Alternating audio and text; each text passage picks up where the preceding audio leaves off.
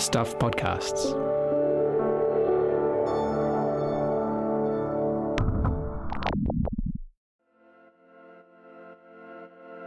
Hi, I'm Michael Wright and welcome to The Long Read from Stuff. This episode is called Roto, tātou, toto, or It's in Our Blood. It was written by Manawatu Standard reporter Maxine Jacobs, who joins me now. Hi Maxine. Kia ora. What is this story about? It's about a journey that a woman takes from a young age, leading into how she's going to get her moko and finding her identity. And for people who might not know, a moko is... A moko kowai is a tattoo that a woman gets on her chin. Traditionally, she gets it when she hits puberty and becomes somebody who can bring life into the tribe. It's something that has been lost over many years of colonization and has been resurging quite significantly, especially amongst young Māori women. And that's what Norwine received. And so you'll hear all about how she went from a woman without one to a woman with one and how that's changed her life. This story has some extra features to it. There's a lot of te reo in the story. There are some translations and some music that are quite significant. Tell us about those. So the translations throughout the story, we wanted to stay as close to our te reo Māori as we could, so you can hover over those words in the story, which will come up with the English translations. And a lot of the music that you'll hear as well is from Norwine's daughters. Norwine Te Awi Awi Mohi is the subject of this story, and they did a lot of waiata in the marae as she was getting her moko kowai done. So it was really quite stunning. Why is this important? This is an important story to you. Why is that?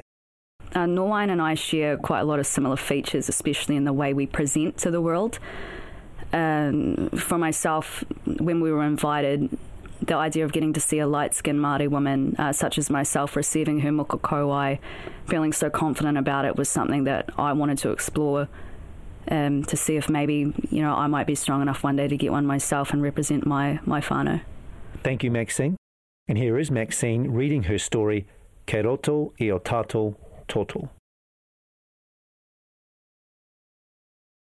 A halo lamp shines a bright white light across the face of a wahine as she lies on her back in the middle of the dark ancestral house, Te Rangi Mārie.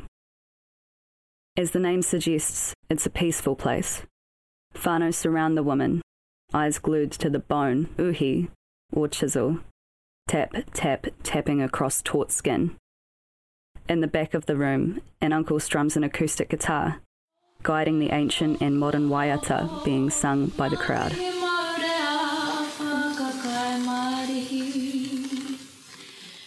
Without the halo, it would be dark inside.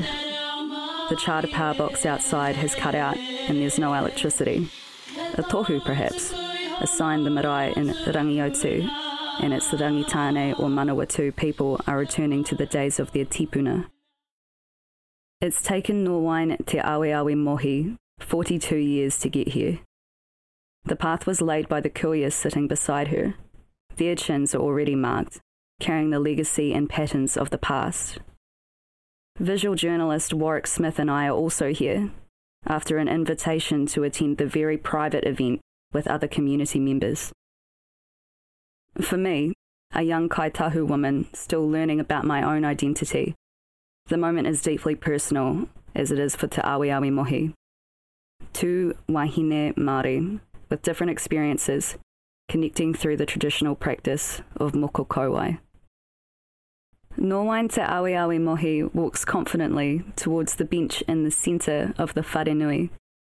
All eyes are on her face, fair skin bare of any markings. She stops and talks to people as she goes by, barely noticing her hair is being plaited by her oldest daughter, Areta.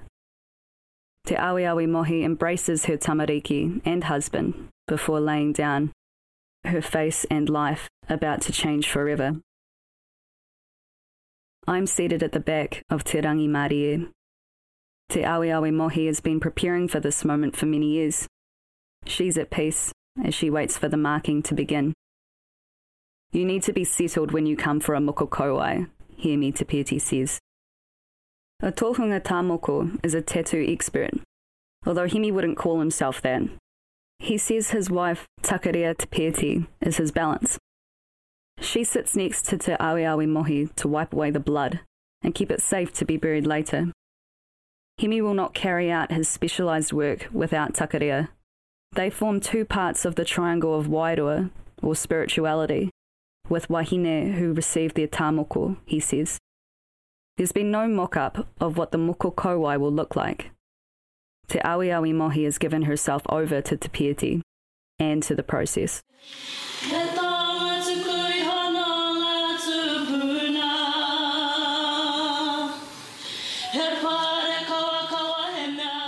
Reclaiming by right what is yours, but not feeling like it's yours to have, especially as a light-skinned kaitahu wahine, is a difficult barrier to break down. You build the wall yourself. A lot of it has got to do with the way you think others will perceive you, but it's in my blood. Being Māori is in my blood.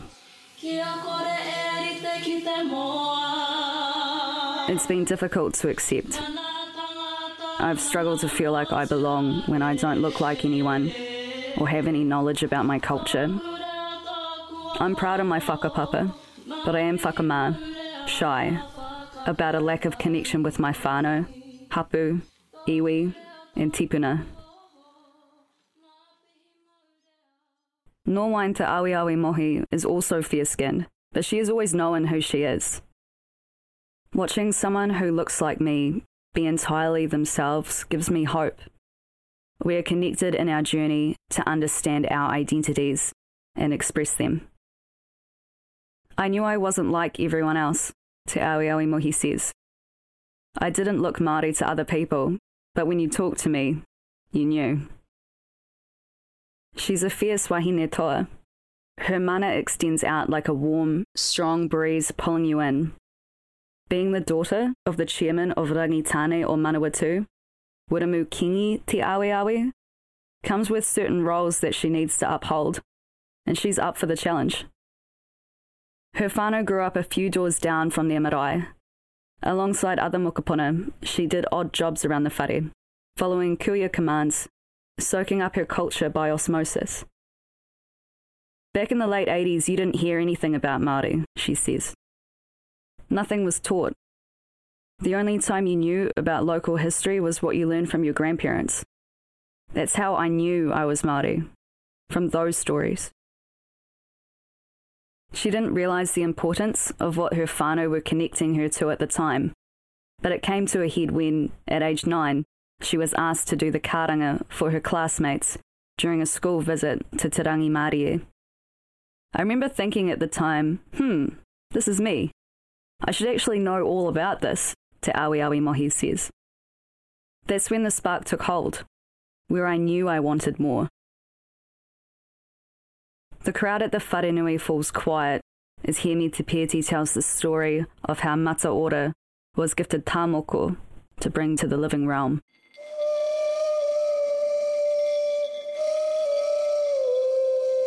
Mata Ora, a man, and Niwareka, a tūrehu, or spirit, lived together in Te Ao Tūroa. One day in a rage, Mata Ora struck Niwareka in the face. She fled back to her home in Rarohinga, where domestic violence was unheard of. But Mata Ora became lonely and followed Niwareka. Instead, he found Uetonga, her father.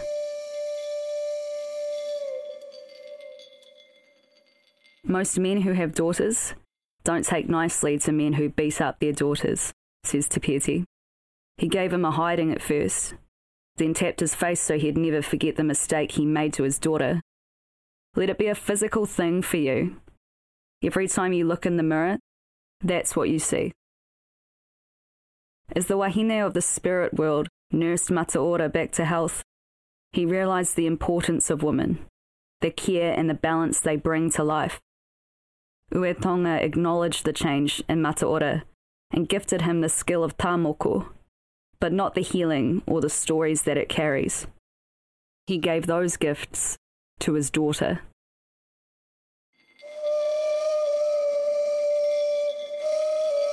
As Te Pēti lets the wairua guide his kauai design, His wife, Takaria, takes hold of the cloth, ready to wipe away the blood, and Noain's breathing relaxes.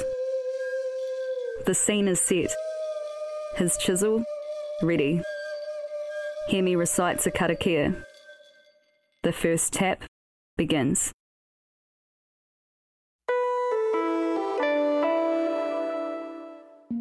Hi, I'm Carol Hirschfeld, the head of video and audio at Stuff. If you're enjoying our Long Reads podcast, how about contributing to the Stuff supporter program?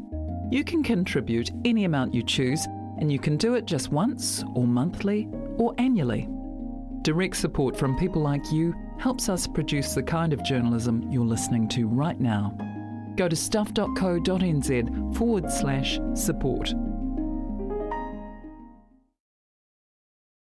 Te Awiawi Mohi remembers hearing the story of how her great-grandmother had tried to take her grandmother to Ōtaki to get her muku kowai when she was 16. She refused. She said it wasn't the right time or place, says Te Awiawi Mohi. That kind of stuck with me because I was always fascinated about it. Those were past traditions and those would change. When Te Awiawi Mohi had her first pepe, the aunties descended. Your children need to grow up with te reo, they told her. By 2000, the resurgence of te reo Māori was well and truly underway, and starting off the lives of her tamariki with their language was a necessity. Every day she took her children to Te Kura Kaupapa Māori or Manawatu, learning te reo Māori alongside them. Her admiring eyes were drawn to a fire, Auntie, who had a muku kowai. My journey and transition from a mainstream world started then, she says. I started feeling and tracing out what they'd look like and thinking, wow, I can't wait to get mine. In 2020, as she sat underneath a photo of her grandmother at a hui, she made the decision to wear the taonga. Traditionally, women wear the markings passed down by their tipuna, showing their whakapapa and carrying the mana of their ancestors. But to choose one moko over another would be to choose one side of herself, Te Awiawi Mohi says. She asked Te Pieti, her uncle, to place a new moko kowai on her chin. Blind to what it would look like, Te Awiawi Mohi put her faith into Pieti to determine its design.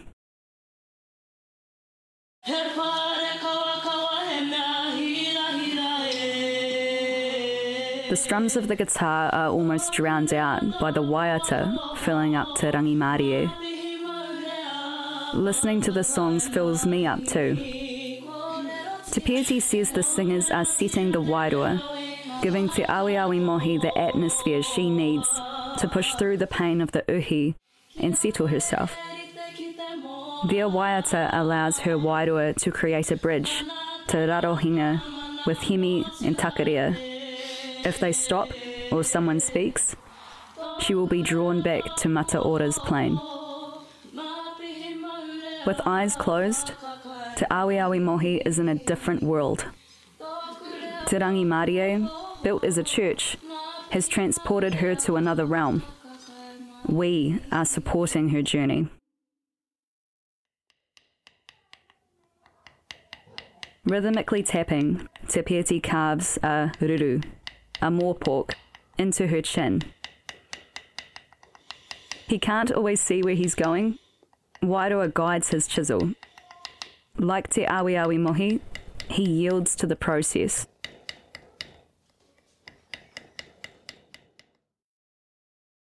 The ruru is a sacred bird for wahine, Te Pieti says. It carries the healing and the mātauranga reo that will sound when Te Awiawi Mohi performs the karanga. It is worn by our tipuna because the reo they speak were the words of truth, Te Pieti says. The three of them are tapped into the same wairua. With his headlamp and glasses on, Te Pieti breaks the skin. His wife wipes away the blood. Te Pieti has sanded each piece of bone he uses at the tip of the uhi to precision. He chose the bone of the albatross for its connection to rarohinga as the bird that flew from that place into ours. He straps the bone to a wooden stick with a fishing line to ensure that it doesn't soak up any ink. In less than an hour, the moko kauae is complete. In a moment, the whare changes from a symphony of voices to silence. Unmoving, everyone's eyes are locked on the face below the halo. Te Pieti drops his hands. Te Awi Mohi opens her eyes for the first time. She is remade.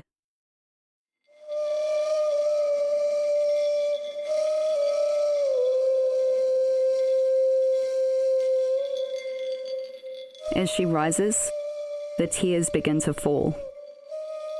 Those in the room silently weep with her, including me.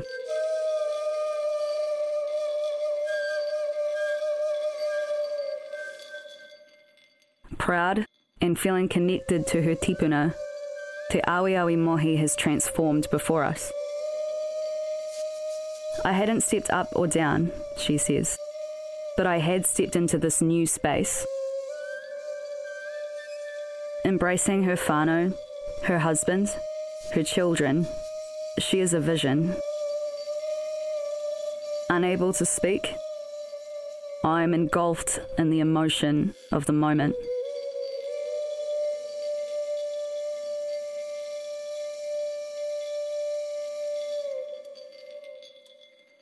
The taonga of the moko kauae has always been there. Te Awi Mohi has seen it under her skin, and now she presents it to the world. I feel like I'm me, she says. I look into the mirror and I feel like I'm normal. In the weeks leading up to before I got it, I didn't look right in the mirror. Now, everywhere I go, I will be represented.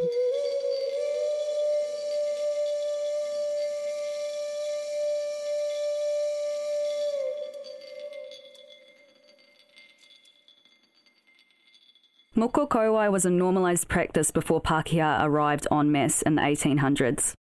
It was the Christian faith that fought to remove the etchings from wahine Māori faces. They were unsuccessful.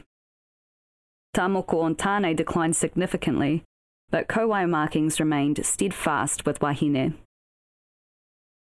In a 2019 study of tā moko histories and identities by Michaela Naropaki Teresa Hart, she describes how tā moko was nearly taken from Māori, but their mokopuna have reclaimed the taonga. It has been fueled by the revitalisation of te reo Māori in the 80s, which is carried through to today, resurrecting other traditional practices that were commonplace before Pākehā. For tipuna, says Hart, moko is a birthright that was normal and expected. But the stresses of colonisation built up barriers for tangata whenua, leading to expectations about who can receive the markings. Many feel they are not worthy of tā moko, Hart writes. Quote, "To them I say, you were always worthy, and you always will be. To mark your identity is to mark yourself with something that can never be taken away from you. I have found in my discussions during this study that many believe you must be of service to your iwi to receive tā moko. To them I say, it is already a service to proudly wear a tā moko, because many of our ancestors were told they could not." Te Pieti has been battling to keep up with the countless moko kauae he has been asked to perform in recent years. The wahine know in their hearts it's the right time to bring out what's always been there, under their skin, he says. They feel the calling to moko. It's important to be settled in your heart and with your whānau when you take that journey, says Te Pieti.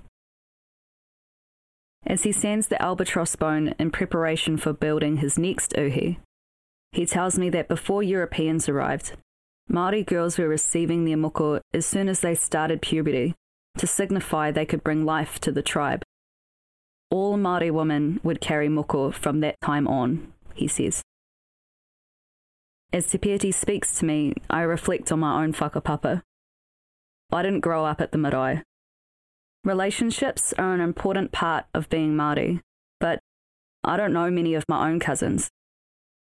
distance from my hapu, te reo Māori, and my understanding of our whakapapa makes me feel uncomfortable about even considering wearing a moko kauai before I can show that I have great knowledge of myself and my tipuna. But most of all is my skin. Te awi awi mohi has always felt Māori, even though she's fair-skinned. She walks boldly in te ao Māori. With my light skin, I feel I'm not Māori enough to stand tall in that space. I turn to Te Pieti. Do you think that's something we struggle to accept, us lightskins? I ask. He laughs at me. I never knew you were until you brought it up, he says.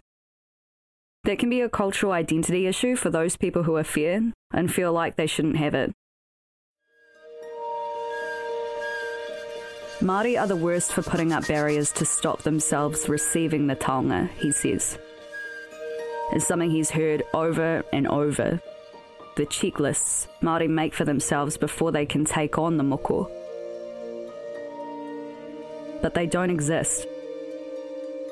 By having whakapapa, you are enough.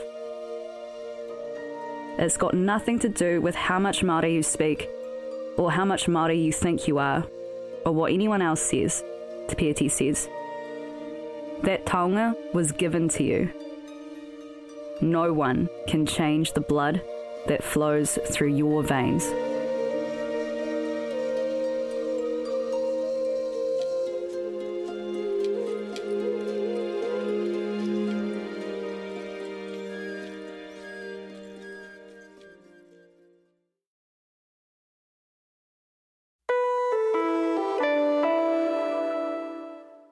Introducing Stuff's latest podcast, Once a Panther. We were asked by the community, what are you going to do about dawn raids? Why don't we raid the ministers? This is what's going to happen if you continue dawn raiding us in our area. We'll come out to you. We're all decked out in our panther gears. Prepared to get arrested, prepared to fight. Once a Panther can be found at all the usual places and on stuff.co.nz/Once a Panther. Made with funding from New Zealand On Air. Te Pieti received his mata ora in 1995. He marked his wife, Takarea, in 2001. She carries the symbols of her grandmother. It was the most natural thing for her to do once she understood what the wishes of her kuia were. The idea of earning your moko didn't exist to her, Takarea says. It was an honour to wear the taonga. There was none of, you've got to have the reo, you've got to have this or that, because it's already in me. It's in the blood that I carry. I'm carrying my grandmother.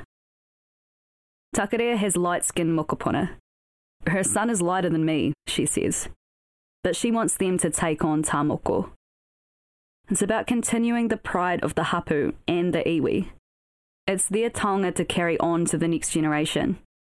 And they're already lining up for korohime to tap the uhi when their time comes. Tā moko is there to be admired, but sometimes it's difficult to look at it without feeling like you're being invasive to the wearer. Linda Waimari Nikora, Mohiroa, e Ngāhuia Te Awe Kōtuku, collected the experiences of moko kauai and pūkanohi wearers, researching how their transformations had affected their daily lives. The wearer must find a way to integrate their new look, their new being in the world, along with the assumptions, expectations, and reactions they receive from others, say the researchers. Rua describes 5 phases of obtaining moko: the desire, preparation, obtaining the moko, experiencing others' reactions, and developing coping strategies. Many Pākehā who see moko kauai and approach the wearer do so because they're curious. Rua notes that many people want to learn about the markings, but those experiences can be uncomfortable and negative. This stems from a lack of understanding. These interactions happen in public spaces where people stare, either in awe or in horror. Often, the wearers forget wearing moko is not part of many New Zealanders' everyday life, and are surprised by the sudden line of questioning. This includes family. Whereas developed strategies, either by educating the questioner or moving on, Rua writes. However, the world for moko wearers is improving. The researchers' study found younger generations were more accepting of moko than their older relatives. As pride in moko increases, and more Māori receive their markings, this acceptance will also increase, Rua writes.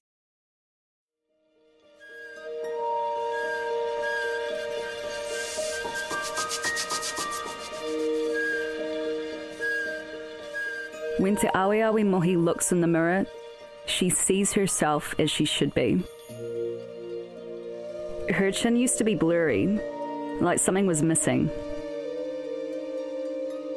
She's finally whole, now the moko is etched into her chin. But she knew there would be challenges. Before, looking at her, people would not realise she had whakapapa Māori. Any little bit of privilege I had prior to having a moko had completely gone, she says.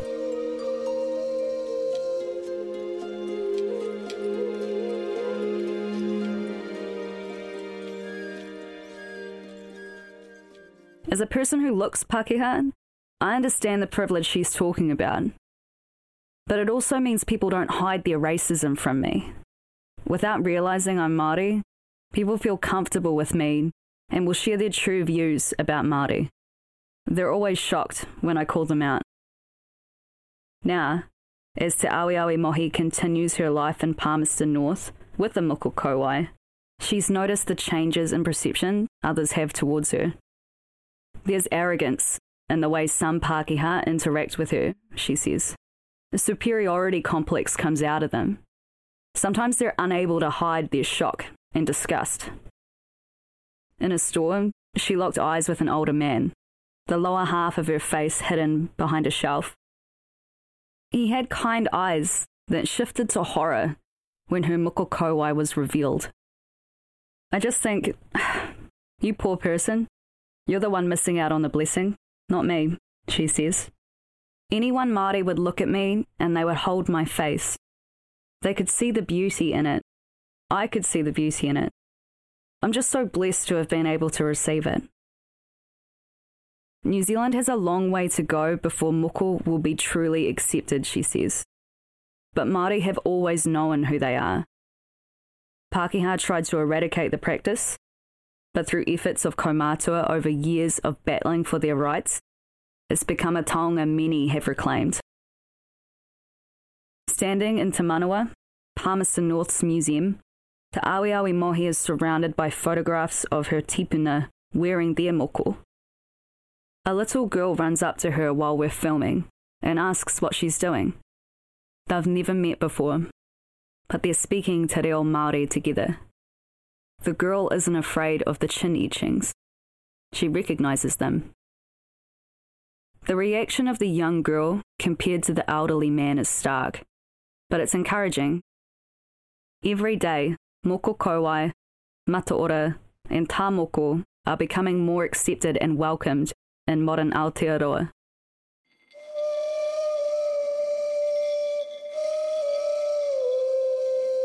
Watching Norwain Te Aweawe Mohi receive her moko kauai has given me the courage to consider wearing a moko kauai for myself, whānau, tipuna, and mokopuna one day in the future.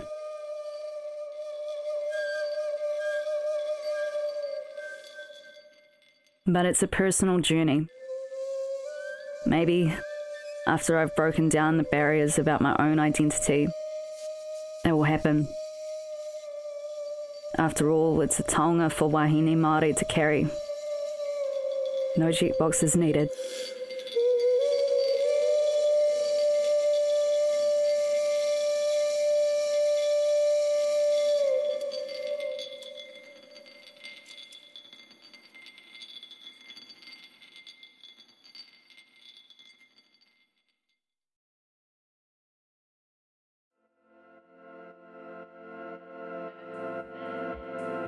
That was Ke roto I o tātou toto.